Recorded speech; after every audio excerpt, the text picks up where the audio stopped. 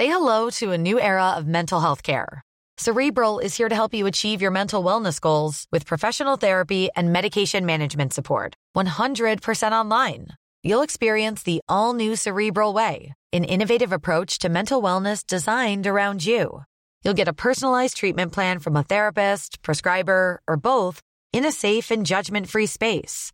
Your Cerebral therapist or prescriber will outline a customized plan with clear milestones along the way, so you can get to feeling your best. With Cerebral, you're not alone in your mental health journey. We're here to empower you to live a fulfilling life.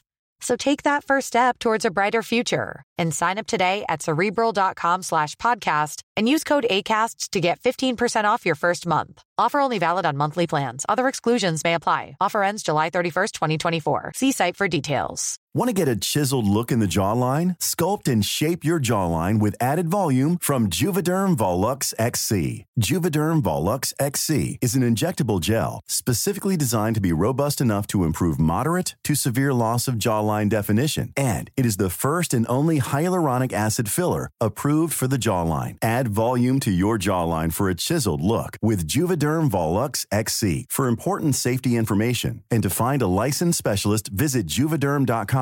That's Juvederm.com. Not for people with severe allergic reactions, allergies to lidocaine, or the proteins used in Juvederm. Common side effects include injection site redness, swelling, pain, tenderness, firmness, lumps, bumps, bruising, discoloration, or itching. There's a risk of unintentional injection into a blood vessel, which can cause vision abnormalities, blindness, stroke, temporary scabs, or scarring. Talk to a licensed specialist to find out if it's right for you. Visit Juvederm.com. That's Juvederm.com.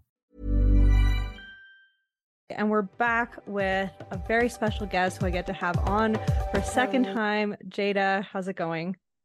Good. How are you? I'm great. Everything's just smooth sailing, nothing much has been going on. Yeah, listeners, we have just been on the struggle bus for the last hour, and yet we're here, and that's what girl bossing is all about. Girl boss, our life motto. Seriously, have to start by saying, I'm so glad that you wanted to record this episode, because it's not my usual thing. Usually I'm covering trashy shows or documentaries and whatnot, but this is something I've been wanting to do for so long, and I want to get into just true crime and my many thoughts on it. You both were up for recording, and you have the type of true crime podcast that is on the right side of history that I want to see more of, that is the antithesis of a lot of what we're going to be talking about today. So yeah, could you tell us more about your content? Yeah, for sure. Thank you for your kind words. I appreciate it. I still am a true crime listener. I'm not going to lie and be like, I don't listen to it at all. I listen to things aside from what I create. But the biggest problem I've recognized is people are kind of delusional in the space. They talk about it as if they're not talking about real people. Like, they're not talking about people who are still either alive or their relatives are alive and affected by what they hear. They often make no attempt to reach out to the families or get the family stories directly. They rely very heavily on a pro-police perspective, when oftentimes a lot of what happened to these victims is because the police absolutely suck. So I don't understand how you're always praising them, being like, oh my God, they did the best they could, when they literally did nothing. And even after the person was found, they still did nothing. When did the police ever do the best that they could? I'm sure it's happened at a certain point in time, but it's the exception, not the rule. I think it's when they first came to be, and their original rules in America and parts of Canada were to catch escaped slaves. I think they did a really good job then and then only. And then after that, when they had to serve everybody else, they're like, actually, we don't really want to do this anymore. We're good on that. Their job description was in line with their values and actions. It was all in alignment. Yeah, I get. Yeah, and then they're like, no, we're good on that. I'm so done.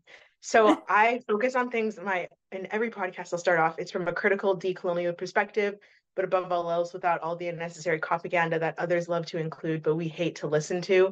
I feel like it ruins the experience, and it puts kind of a rose-colored lens on things that don't need to have that lens on them at all. So I alternate between Black history and true crime. And the true crime, it's always focused on cases for the most part that people don't really hear about. I'll try and reach out to the families and include as much of their opinions and their perspectives as I can. And I do my best to not include my opinions throughout. I'll save it to the end. So you're just kind of getting the facts of everything, obviously through my lens. So it's still a little bit filtered, but it's not fluttered with my opinions or super untimely jokes and a lot of laughter, like some of the podcasts that are out there. Yeah, it's very interesting to be covering this as someone who I myself will often cover very heavy topics on this podcast, mixed with a lot of levity and laughter.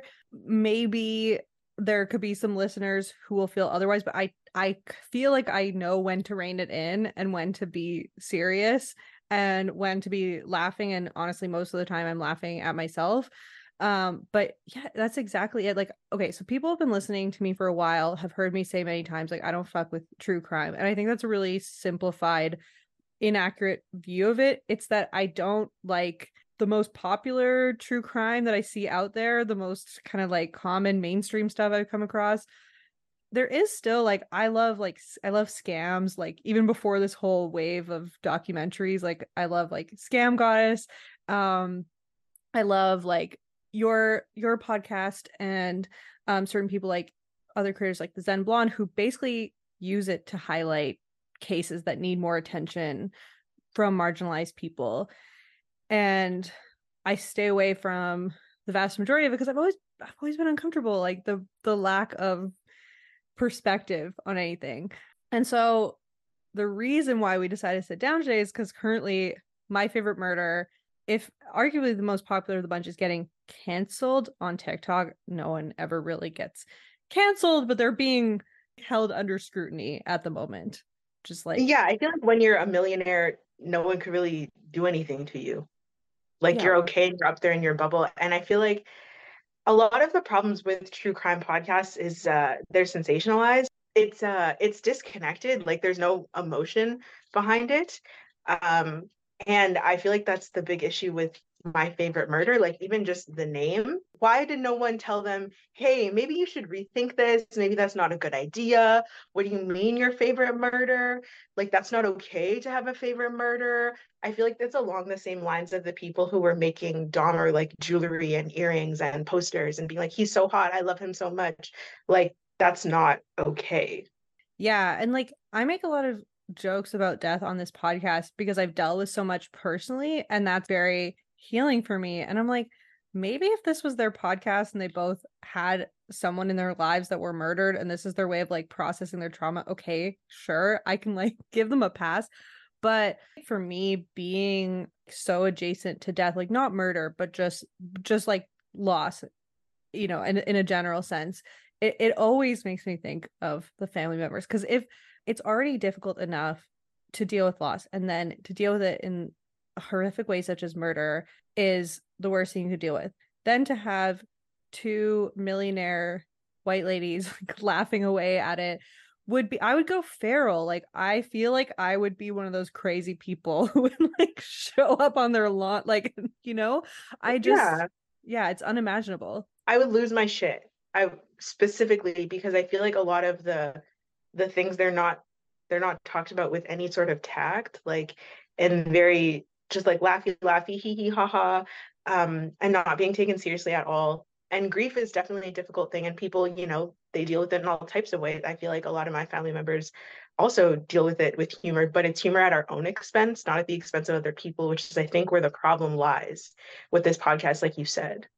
Yeah. And if anyone's listening and they're a fan of true crime or a fan of My Favorite Murder, you're allowed to consume the media you want. Also, there's many times where I haven't reflected on certain media that I'm consuming until I see some niche content criticizing it. Like we're here to look at all of it. And actually, when I was doing my research, I'm like, I don't want to come at this so one-sided because I was never a listener, like a fan of My Favorite Murder. I listened for this podcast, but I asked a friend who years ago was a big fan and had bought the book, and she gave an interesting perspective because I want to be like, why are they so popular? But first of all, I'll give just some quick facts. So My Favorite Murder, it's a true crime comedy podcast hosted by Karen Kilgariff and Georgia Hardstack. It first came out in 2016. The whole humor of it really could have still existed in 2016. It's sort of like the remnants of 2000s kind of edgy humor. It gives to me the same energy as Colleen Ballinger's ukulele. Yes. Like it exists in that same space. So everyone was like, it's okay. It's fine. We love this. They were like, this is peak humor. It's not going to get any better than this. I've been thinking so much about this relation to Colleen Ballinger because I just did a deep dive on her. But we're kind of like cleaning up the remnants that are still left over from that time in a lot of ways. So they gained a huge fan following. They had a Facebook group with over 200,000 members as of 2018, and then a separate fan page on Facebook with over 171,000 followers. They put out a book, Stay Sexy and Don't Get Murdered, which is also the tagline of their podcast. As of 2020, their podcast was getting 35 million downloads per month. In 2019, they were making $15 million a year just from the podcast, not from the book, not from anything else, just that. And then did an exclusive deal with Amazon for $100 million for exclusive distribution and advertising rights in 2022. So this is after already being multimillionaires for many years off of this. The dominant audience are women, as it is for most of true crime. And this was from an article about this, about the pod. More often, they share the kinds of stories you see on late night news in which the victim is usually white, female, and as they describe her, quote, badass, and the perpetrator is, quote, a fucking monster. That's the elevator pitch for My Favorite Murder. I feel like the tagline is almost as bad as the name. It's yeah, it really. Stay sexy and don't get murdered. Are you being fucking for real right now? Can I swear on here? You sure can. We do swears on this podcast. Yeah. But also, like, what do you expect when one of the ladies is literally named Karen? It is very perfect kind of alignment with the outcry and the fact that it's Karen. And as we'll talk about in their controversies, a lot of people getting mad at them that has been responded to with them just being like, deal with it. Actually, you know what? This would be this is the perfect time to play. So in my listening to the podcast, I came across this little bit for one of their live shows. I'll just play this clip for you guys. So anyway, it's a true crime comedy podcast. And for people who don't listen to the podcast and don't know us or know our personalities, some people get very offended by that concept because murder, there's one of them. Murder is the worst thing that can happen to a human being or a human being's family. And comedy doesn't seem to have any place in that. But if you listen to the podcast, you know that those things actually run parallel to each other because that's the way George and I interact with each other. But we also love to talk about this horror show of our world in the area of true crime. So essentially all I'm trying to say is if you find that concept offensive, you can get the fuck out right now. That was interesting. And you know what? I actually, in research for this, I listened to a few of their live shows and they do that disclaimer. They did it on 3 that I heard. You get the fuck out. It's very much like, you're a snowflake, you're too sensitive. I hate it. Yeah, I do too. And like, I mean, also of the people that I respect and also of people that have suffered, like I live in fear of like offending people that I don't even realize I am. Like that is something where I am here for DMs or whatever. It's an open line of communication. If I'm always putting out content, I'm going to miss something at some point. I want attention to be called to it. But to be in their place and to kind of just like dig their heels in, I guess it is what it is, but it's funny to have this perspective. Like, we're not making light of humor. We're just funny people who then also are talking about humor. It's like, I can't help it. So I feel like I listened to a bunch of episodes because of like the one that you sent about the live show, but then also because of all the things I've been seeing on TikTok. And I was like, I want to see what the appeal even was at the time. And I'm being so real. I do not think that they're funny. I don't think that they're funny at all. I don't think that there's any moments where they make good jokes, at least that I've heard. I don't find anything humorous about it. It just seems like in my mind, two older ladies who've like had a little bit of wine and their kids are in bed and they're talking and they hit record on one of their phones. That's the energy that it gives. So I think maybe it's just a very niche sense of humor that I don't get because I'm not the target audience. But I also think the fact that they have that disclaimer, if you're offended, get out, it shows that there was that awareness that they know that they're doing something wrong, that people have told them they're doing something wrong. And they're like, actually, you're the problem. It's not me. Yeah, in this world, it's like just because you're offending someone, not in every circumstance is it bad. Like if you're doing drag story hour and you're offending, the Republican, like that's okay. It's fine.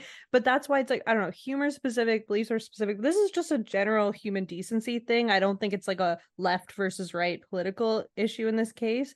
And I'm kind of with you, but I was going into it listening, like I was already pissed off at them. So I'm like, I didn't think I would really get into their humor. I was trying to be open-minded, but I was like, all right, I get that they have good chemistry. They're good friends. So people like that conversational aspect. It was always meant to be a very casual listen. But that's when I texted a friend. I was like, what did you like about them? What can you explain? Like, what am I missing here? Because $100 million Amazon deal is like they're not just giving those out.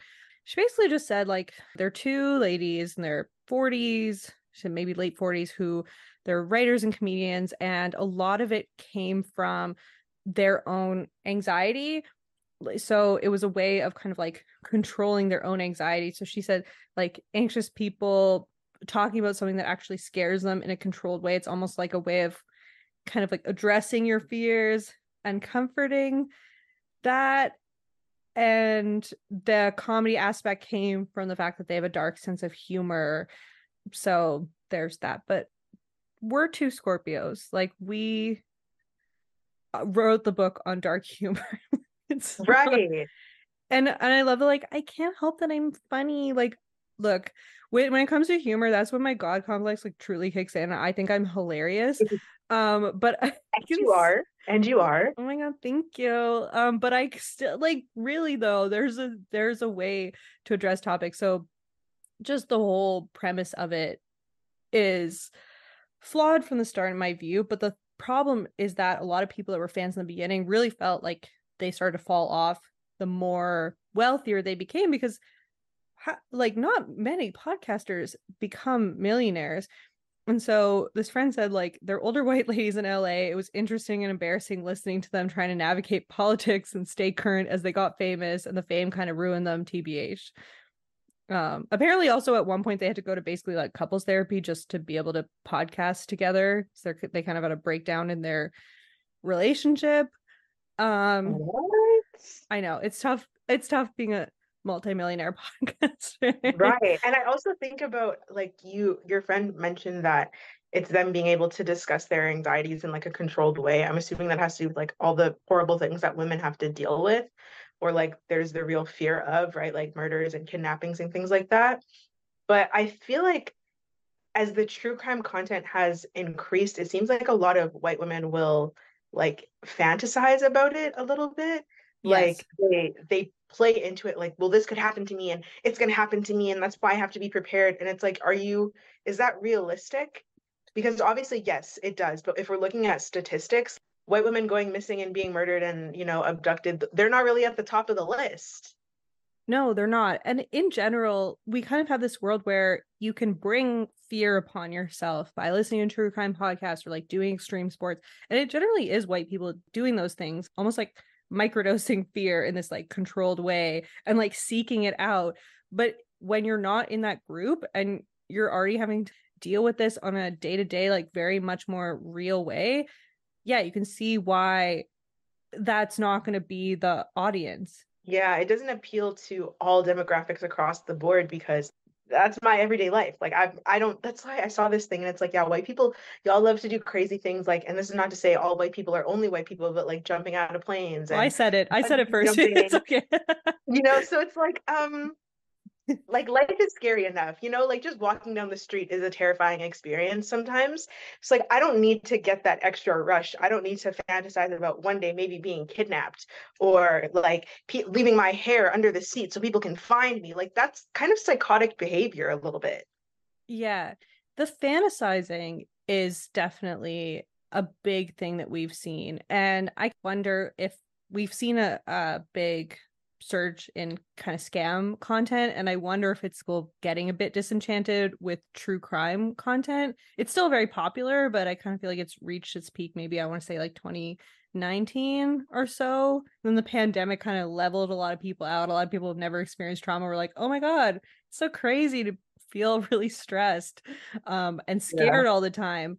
But I don't think Northern Canada is like the target audience for this type of stuff, where you want to be like fantasizing about kidnappings. And this is something actually that brings me to one of their first controversies, which is that in 2017, so like I said, their big tagline is "Stay sexy, don't get murdered," and they put that out on a t-shirt with a picture of a teepee in the most lacking of like read the room that could I'm like speechless. Like, okay, you and I are engaged with Canadian content, but I want to hear from American listeners. I don't know if it's mainstream to hear about the missing and murdered Indigenous women. I know it's not just Canadians who know about this, but at the same time, like, what the I I think it's one of those things that happens when you are starting to get a little bit more successful and you don't listen to criticism and you're kind of in this echo chamber to where everyone's just telling you everything is a good idea all the time. And it's like, yeah, that design is so beautiful. Even taking away the horrible context, I still think the design is ugly and it's a bad idea, right? But then you add all of it together and you're like, stay sexy, don't get murdered. It's very insensitive when in both Canada and America, like murdered and missing Indigenous women, Two-Spirit, and girls, it's one of the highest rates of abduction and murder of any group, especially considering the small population size. yeah. So it's just not a good look. And I hated seeing like I don't know if you saw some of the screenshots that were coming from the Facebook groups where people were calling it out and their things were either being deleted or they were like being pounced on by about 10 or 15 people telling them to like get out, like basically copying what Karen said, like go away. Yeah. Yeah, and actually there's a comment that she alleged. There's a screenshot of her liking a comment. The comment that it was like by Georgia. So it was, "Look, you uncultured dummies. If you think the tent image belongs solely to Native Americans as a teepee, then you can just be pissed at yourself for being so ignorant." And then they It later, reminds me of like when white people are like, everybody had dreadlocks. It gives that same energy. It's like just because you want to have access to something doesn't mean you could blatantly lie. Like you can't say everybody has teepees. That's not true. That's not accurate. Especially the context. They're in America.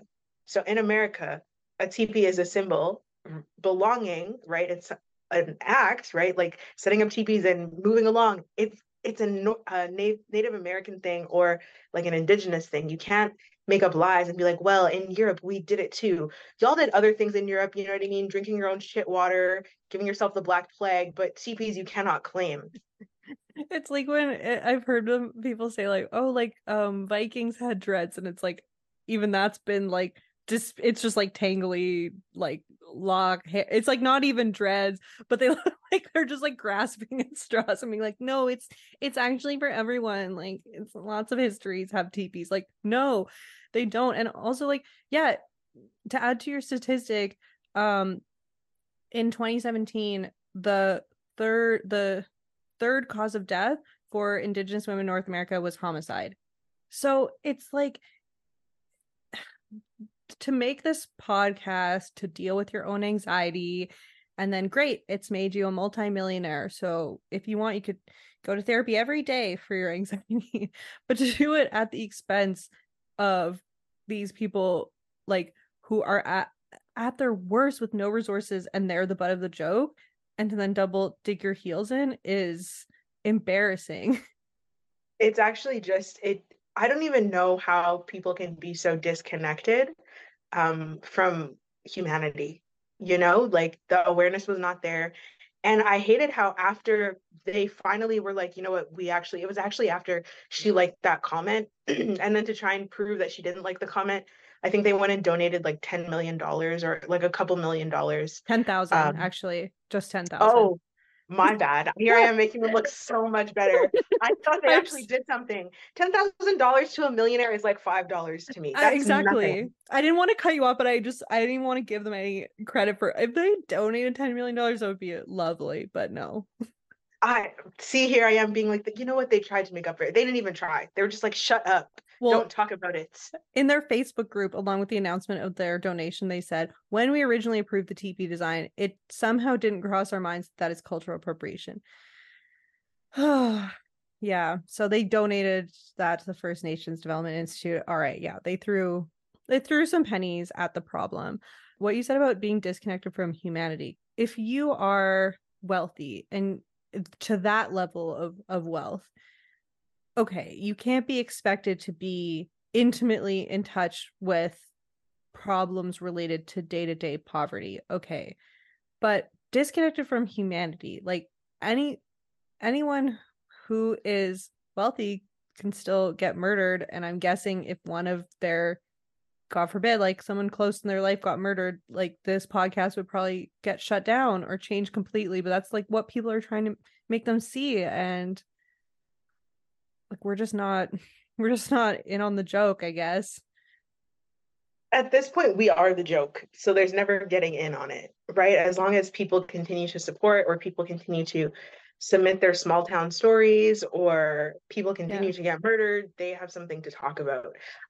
For me, like I'm a Scorpio, so I'm secretly emotional. So I know like when I'm doing research or sometimes when I'm recording podcasts, like I will turn the camera off or turn whatever off and I will go and cry and then come back. So I don't understand not only not having that connection to people in general, but then also not being able to fully own up to when you do something wrong instead of being like, oh, well, we didn't even think about it. The fact that you didn't even think about it is a part of the problem. Yeah.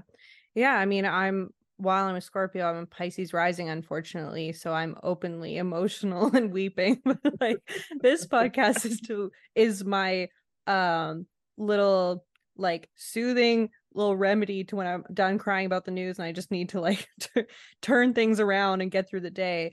Try to create a little cozy place for myself. But yeah, I don't know. I'm like wondering what their astrology is. Doesn't matter. I'm not even giving them it kind of does matter. I want to know too, but should we look it up? I think we should see. For now, we have to take a quick break. We'll be right back. This episode of It's Become a Whole Thing podcast is sponsored by BetterHelp. So you guys hear me talk about my mental health on here, I don't know, weekly. It's a huge part of my platform because it's a huge part of my life. It's something that I struggle with. I work really hard to manage. It's something that at my core is something that is both an ongoing challenge and it's something that is very important for me to work on, continually talk about. And I know from hearing from a lot of you guys that many of you feel the same way and go through a lot of the same things. But whether mental health is an ongoing struggle or you're just going through something right now, to me, all roads lead back to therapy. So therapy, it's been intrinsic to getting me to where I am today. It's something that I think everyone should try at least once. I think everyone should have access to. Getting started is usually the hardest part. I know for me, it was something that I really dragged my feet on for many years. And then when I finally started, it was just a big weight off my shoulders. There were many times in my life where it really just helped me put one foot in front of the other. It's helped me with coping skills and perspective and just at many times in my life, just getting through the day. But again, it doesn't have to be just for major trauma. Therapy can be good for life decisions, any time of like big transition, getting to know yourself better, relationship things. I know people who've used BetterHelp for both therapy and couples counseling and found success with it. So If you're thinking of starting therapy, give BetterHelp a try. It's entirely online and designed to be convenient, flexible, and fitting to your schedule. So all you have to do is fill out a brief questionnaire to get matched with a licensed therapist and switch therapists anytime for no additional charge. So it's okay to apply whatever criteria you need to finding the right therapist.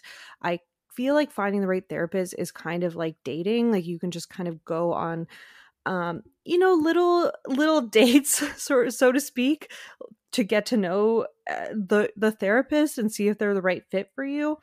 And when it feels right, you know it, you can feel it, and then you can open up from there. So let therapy be your map with BetterHelp. Visit betterhelp.com/become today to get 10% off your first month.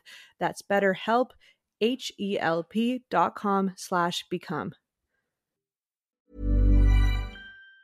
Say hello to a new era of mental health care. Cerebral is here to help you achieve your mental wellness goals with professional therapy and medication management support. 100% online. You'll experience the all-new Cerebral Way, an innovative approach to mental wellness designed around you. You'll get a personalized treatment plan from a therapist, prescriber, or both in a safe and judgment-free space.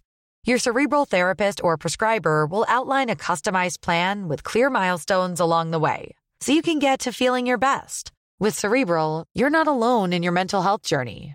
We're here to empower you to live a fulfilling life.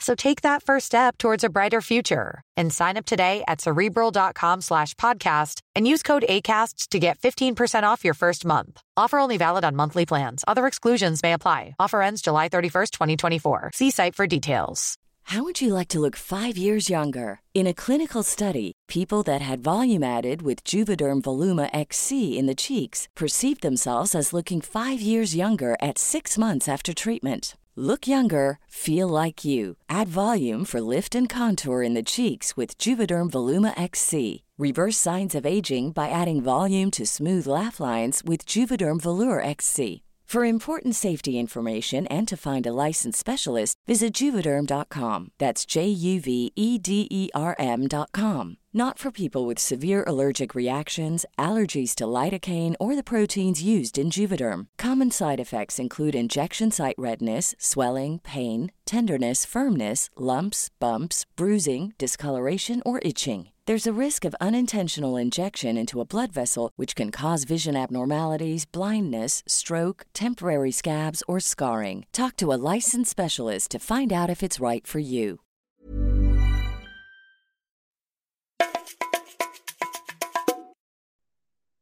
She's a Gemini. Okay. Oh, okay. That checks out. Yeah, well, this is like a very pro Gemini podcast. Sammy, who is a Gemini stellium, if you're listening, don't kill me. You know how much I hype up Geminis, okay? But some of them, the worst ones, can be really the worst. What's the other one? Karen. Let's see what Karen. That's Georgia. Let's see what Karen is. I just feel like anyone who looks at their baby and is like, your name is Karen. Did you really love that child ever? Apparently, like, I think it was after like 2020 or 2021, there were like 0 Karens born. Like, no, they're like comparing it to like naming your kid like Hitler or something. As it should be. Yeah. She's a Taurus. Okay. So Interesting. Karen's a Taurus. All right. Well, again, Taurus people listening, you guys know I have good things to say about you, but Taurus love to dig their heels in when they're wrong. So I just think it's interesting that it's like an earth and, air sign duo, being so disconnected. Actually, disconnected from reality is not shocking for the air sign part of it, right? The Gemini, but it is a little bit shocking for the Taurus. And usually the combination of the two, you'd think one would bring each other down in balanced moments, but they both just seem to be out there.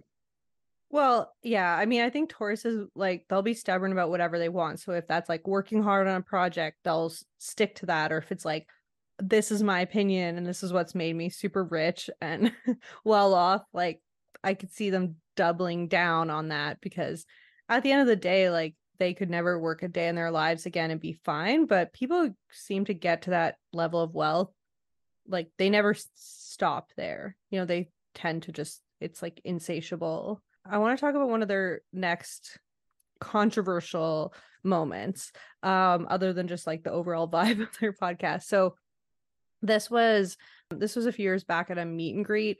Someone gave them a doll that is one of the murderinos. Oh my god, I haven't even talked about how they call their fans murderinos. I feel like the names are, this is just me personally, and this is no shade to people who name their fan bases. That's cool. I just feel like it's a little bit odd. Me personally, it gives cult, but I think it's also a problem when you're murderinos. From my understanding, it came from like a song or something else that wasn't connected. And then it just It was kind of, from, I think, the Simpsons. They said it was like Ned Flanders saying murderino. oh, okay. See, all my facts are all wrong. But No, it's okay. Sorry. no, that's okay. Thank you for the connection. I just feel like it's distasteful. It doesn't it and I feel like it's a bad look. It's a bad name. I also understand though, like people searching for a sense of identity and belonging, how they would just kind of cling on to it. Yeah. But I feel like it's irresponsible for the leaders. I say the leaders like it's really a cult, to just kind of endorse that. Yeah. When I was looking through their merch, there was like a bloody doormat that said murderino. I was like, all right, we're really just it's not just the TP. Like the TP is amongst their most egregious offenses, but the like bloody doormat with murderino, I'm like, guys, come on. Like, I guess we're just cashing in and not caring about people. I feel like once people get a little taste of being rich and they had no morals when they were broke, it just everything goes out the window. Everything is on the table. They could do whatever they want to make a couple extra bucks. Yeah.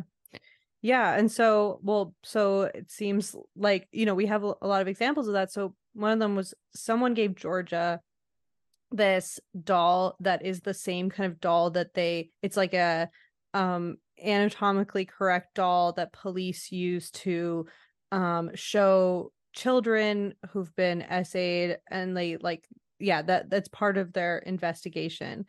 Yeah, the caption is, oh god, content warning. I probably should just content warning should have put a content warning for this whole episode, but it is it is what it is. Said, I'm a sick person when a lovely murderino named Amanda presented me with one of these original anatomically correct show me on the doll where the bad man touched you doll. I almost started crying with glee. These are up there with the dare drug kits we've been gifted. I love old awful things. There are so many problems there. First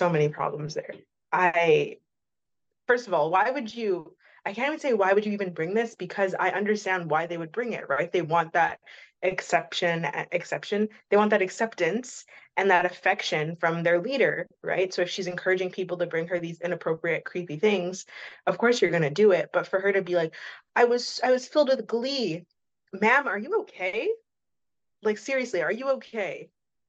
Yeah, because look to your left, look to your right. Like someone has dealt with SA literally. Was there like no thought put into posting it, or I guess it was just for the murderinos? It's like, if you know, like why this is funny, like this is just for us. I don't know.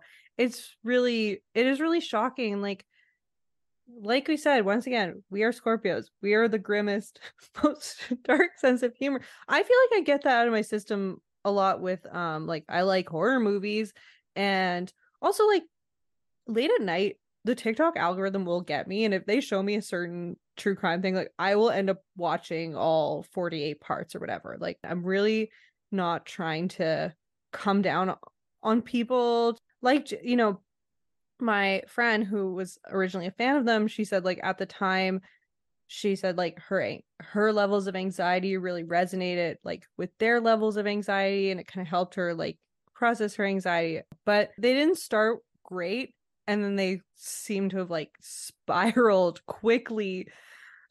Sharp fall from grace.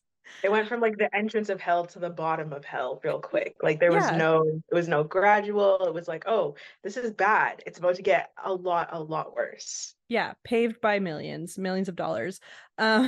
and like so many fans.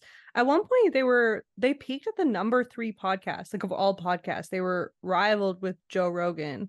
I mean, I feel like it makes sense. They're both awful for different reasons. You know, if anyone Yeah. told me they listened to Joe Rogan or they listened to My Favorite Murder, I think it would be a red flag and I'd be very scared of them. So I understand why they were up there.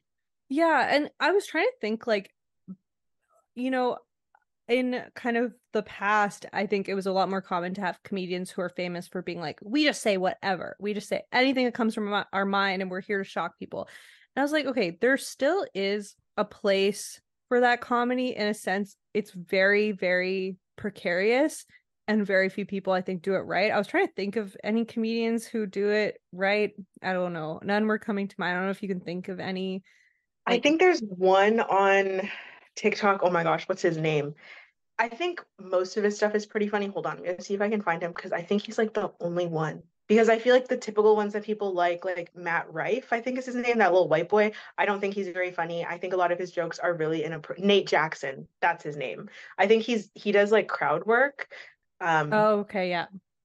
And I think he's very funny. I think the jokes that he makes sometimes, it's a little bit close to the line, but it's never too far. And I think he always like will re-interact with that crowd member just to make sure like they're feeling okay and they're not uncomfortable.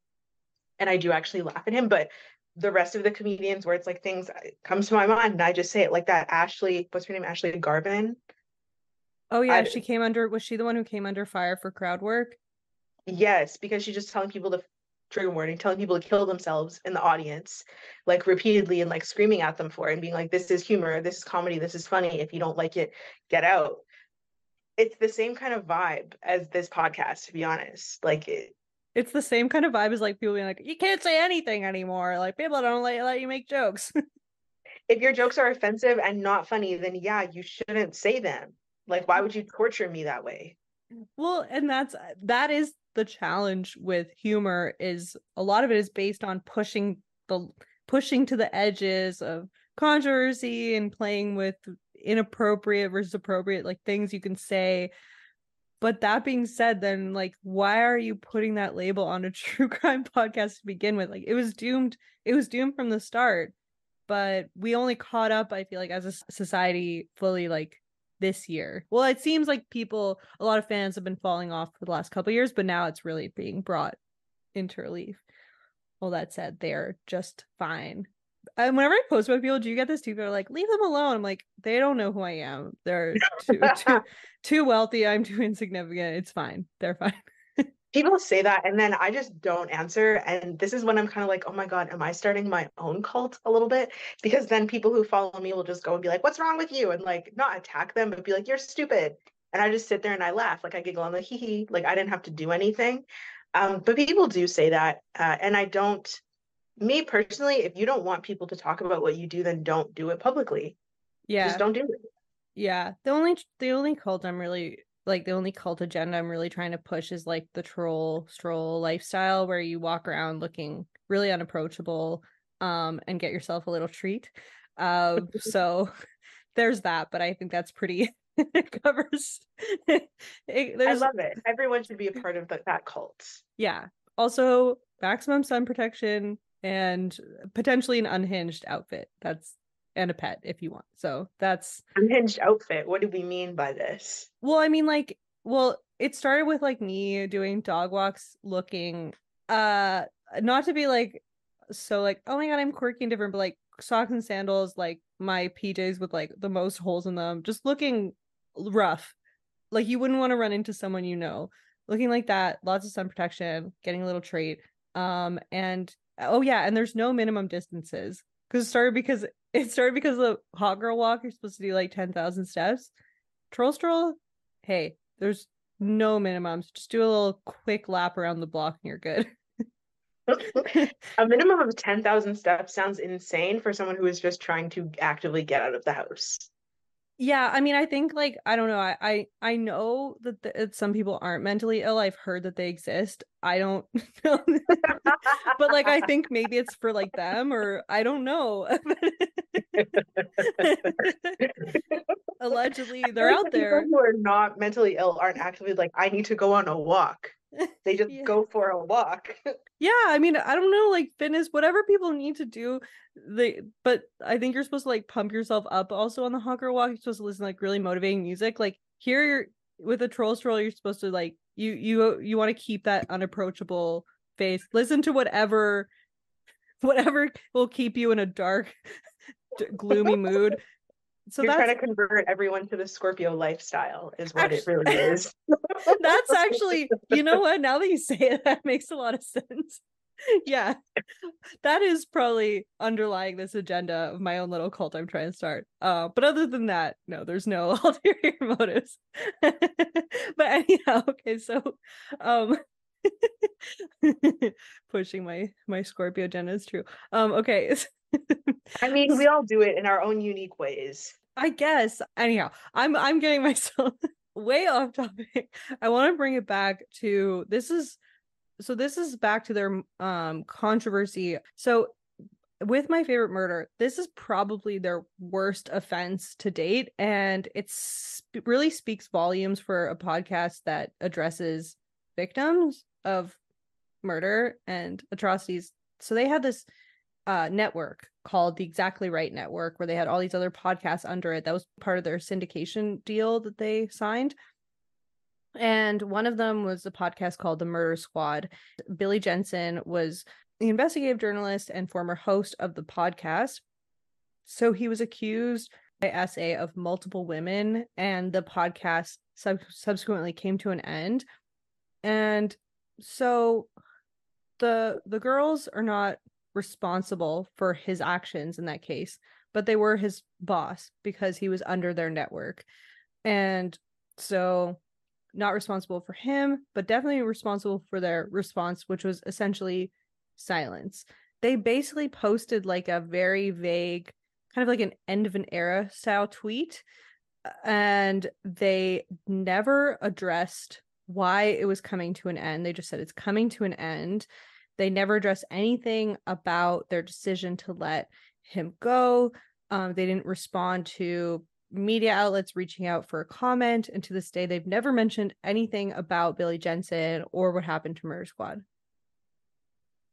That's so inappropriate, and I think it also goes back to the disconnected from humanity aspect of it, because as a true crime podcast where oftentimes a lot of the women who are murdered, they are essayed either earlier in their life or while they are being abducted before they get murdered or even after they get murdered.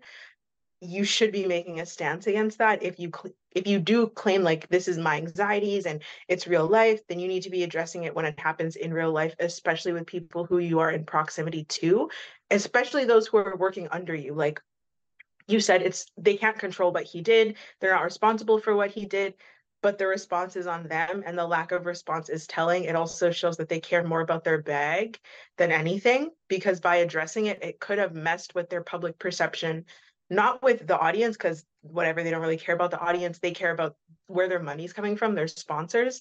So if they openly admitted to that or like took a stand against that, it might not look super good for them in that area. So their silence was probably the best thing for them to keep their money coming in. Yeah, I guess not call attention to it, except for the few people who just get offended by anything they do. So I feel like people in that mindset are like, well, I can't get anything right. People, damned if I do, damned if I don't, you know?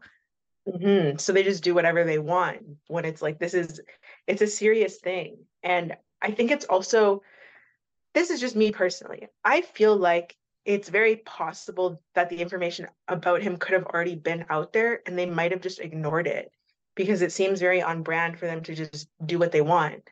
Because I don't feel like just all of a sudden, these allegations are coming out and people are like, "Oh, get rid of him." It just doesn't, I don't know. Yeah. I just feel like there's always, not you have to know, but I wouldn't put it past them to not do a thorough investigation or like a background check or any of those things before bringing him on just because they figured he'd be popular. Yeah, if you spend your whole life covering murders, wouldn't you at least be paranoid enough that you would look into the background of people that you're hiring for your company? Apparently not, which is not surprising from a podcast named My Favorite Murder. Yeah. Yeah, it's like, yeah, I keep coming back to you talking about like them losing track of humanity, or I don't know, maybe it was never a big concern. When I was reading up on why people are fans who are like, well, they've been through trauma, you know, this person was an alcoholic, whatever. It's like, this is why my big campaign for 2023 is to not let anyone's mental illness excuse their behavior, because it's like, this person had this mental condition. I'm like, well, none of it is murder, and none of it is them dealing with anything that these victims have had to deal with. So it's unrelated. Like, who cares? Everyone's been through something. It does not matter. And it literally doesn't matter to them. I'm curious to see what's going to happen to them in the end. I honestly don't know, because I feel like these things go in cycles, and especially now with the writer's strike and the actors strike, I feel like this is probably going to have a little bit more longevity than they wanted it to, because no one really has anything else to talk about. Like, there's this creator I follow, um, Crushes and Spice, Imani, and Yeah, she I talks about how love there's like love her. there's a vacuum, right? And you don't want to be a part of that vacuum of content and discourse that's going on. And that's where my favorite murder is right now. Like, I've seen 4 different creators who are fairly, I want to say small, like on the smaller side, like between 10 and 20,000 followers on TikTok. And their videos about my favorite murder are just blowing up. So now people see what's trending and they're like, oh, well, I'm going to do my research and I'm going to start talking about it too. And everybody's going to keep doing that. So this might sound really evil.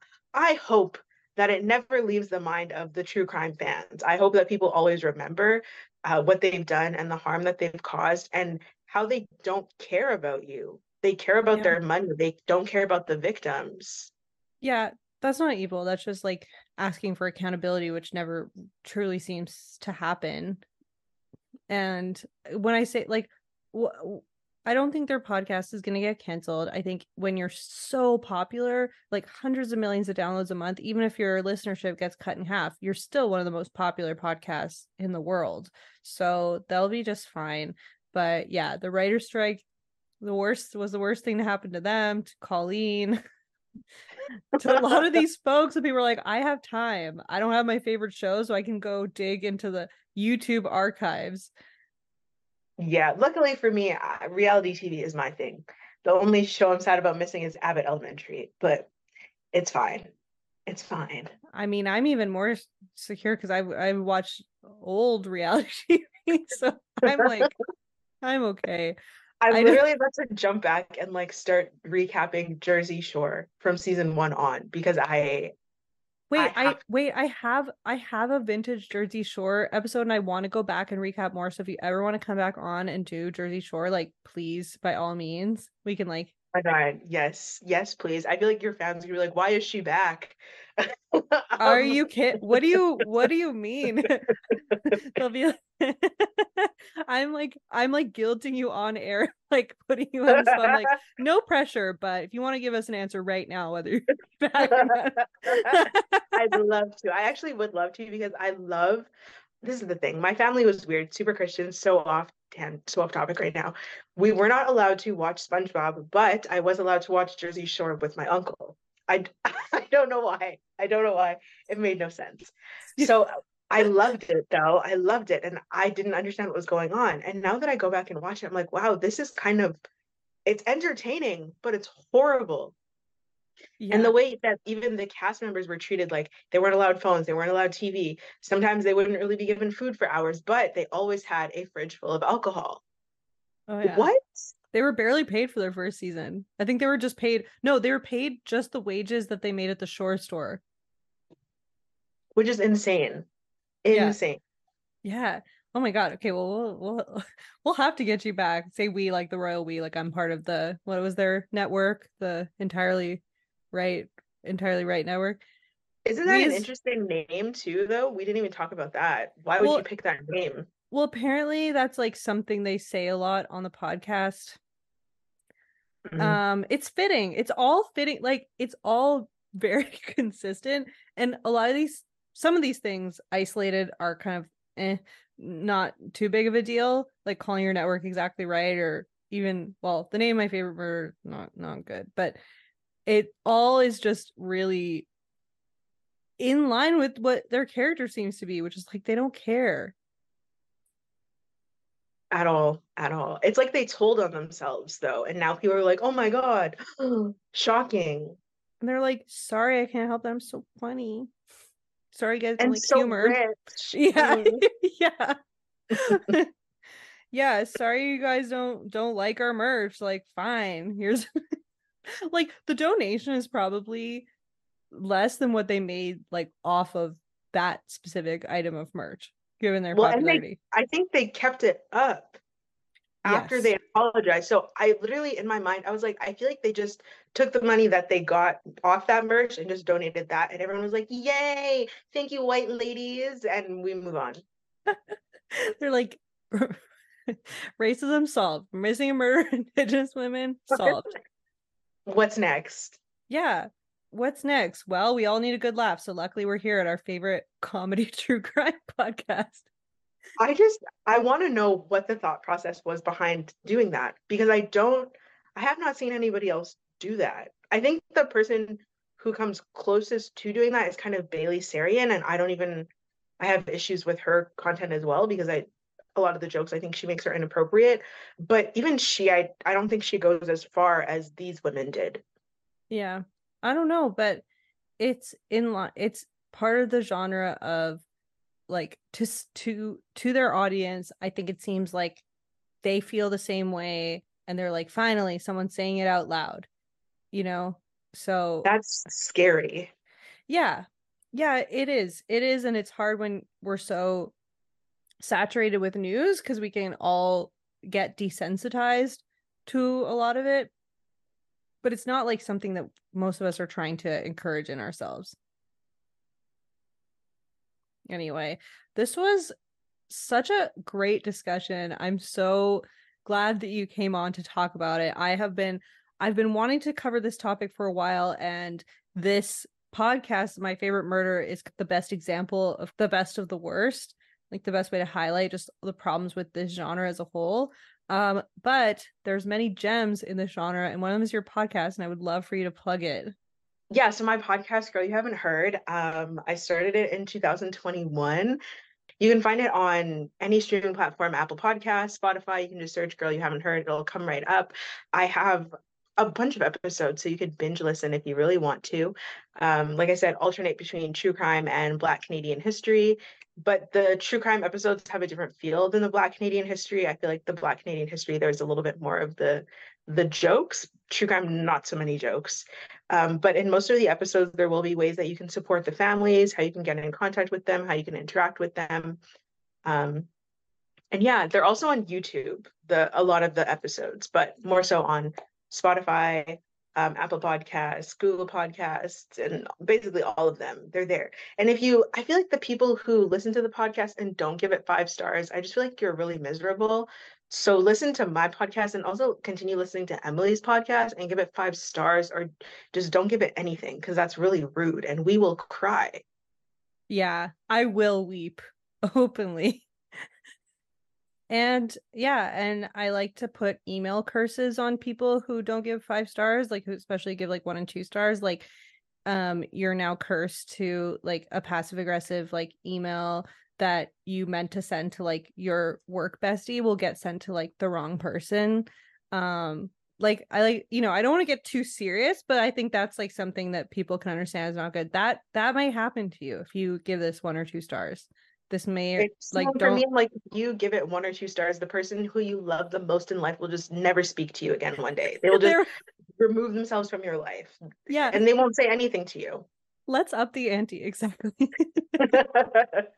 Don't test us. Okay, well, Jayda, thank you so much. And this is lovely. Yeah, it was great to be here. Thank you so much for having me. This podcast has been brought to you by the Sonar Network. Sonar! If you're looking for plump lips that last, you need to know about Juvederm lip fillers. With Juvederm Volbella XC and Juvederm Ultra XC, your lip look, whether it's subtle or bold, can last up to 1 full year with optimal treatment and no additional maintenance. Find a licensed specialist and see if it's right for you at Juvederm.com today. That's JUVEDERM.com. Add fullness to lips in adults over 21 with Juvederm Volbella XC or Juvederm Ultra XC. Do not use if you have severe allergies or a history of severe allergic reactions, or if you're allergic to lidocaine or the proteins used in Juvederm. Tell your doctor if you have a history of scarring or taking medicines that decrease the body's immune response or that can prolong bleeding. Common side effects include injection site redness, swelling, pain, tenderness, firmness, lumps, bumps, bruising, discoloration, or itching. As with all fillers, there's a rare risk of unintentional injection into a blood vessel, which can cause vision abnormalities, blindness, stroke, temporary scabs, or scarring. For full, important safety information, visit Juvederm.com.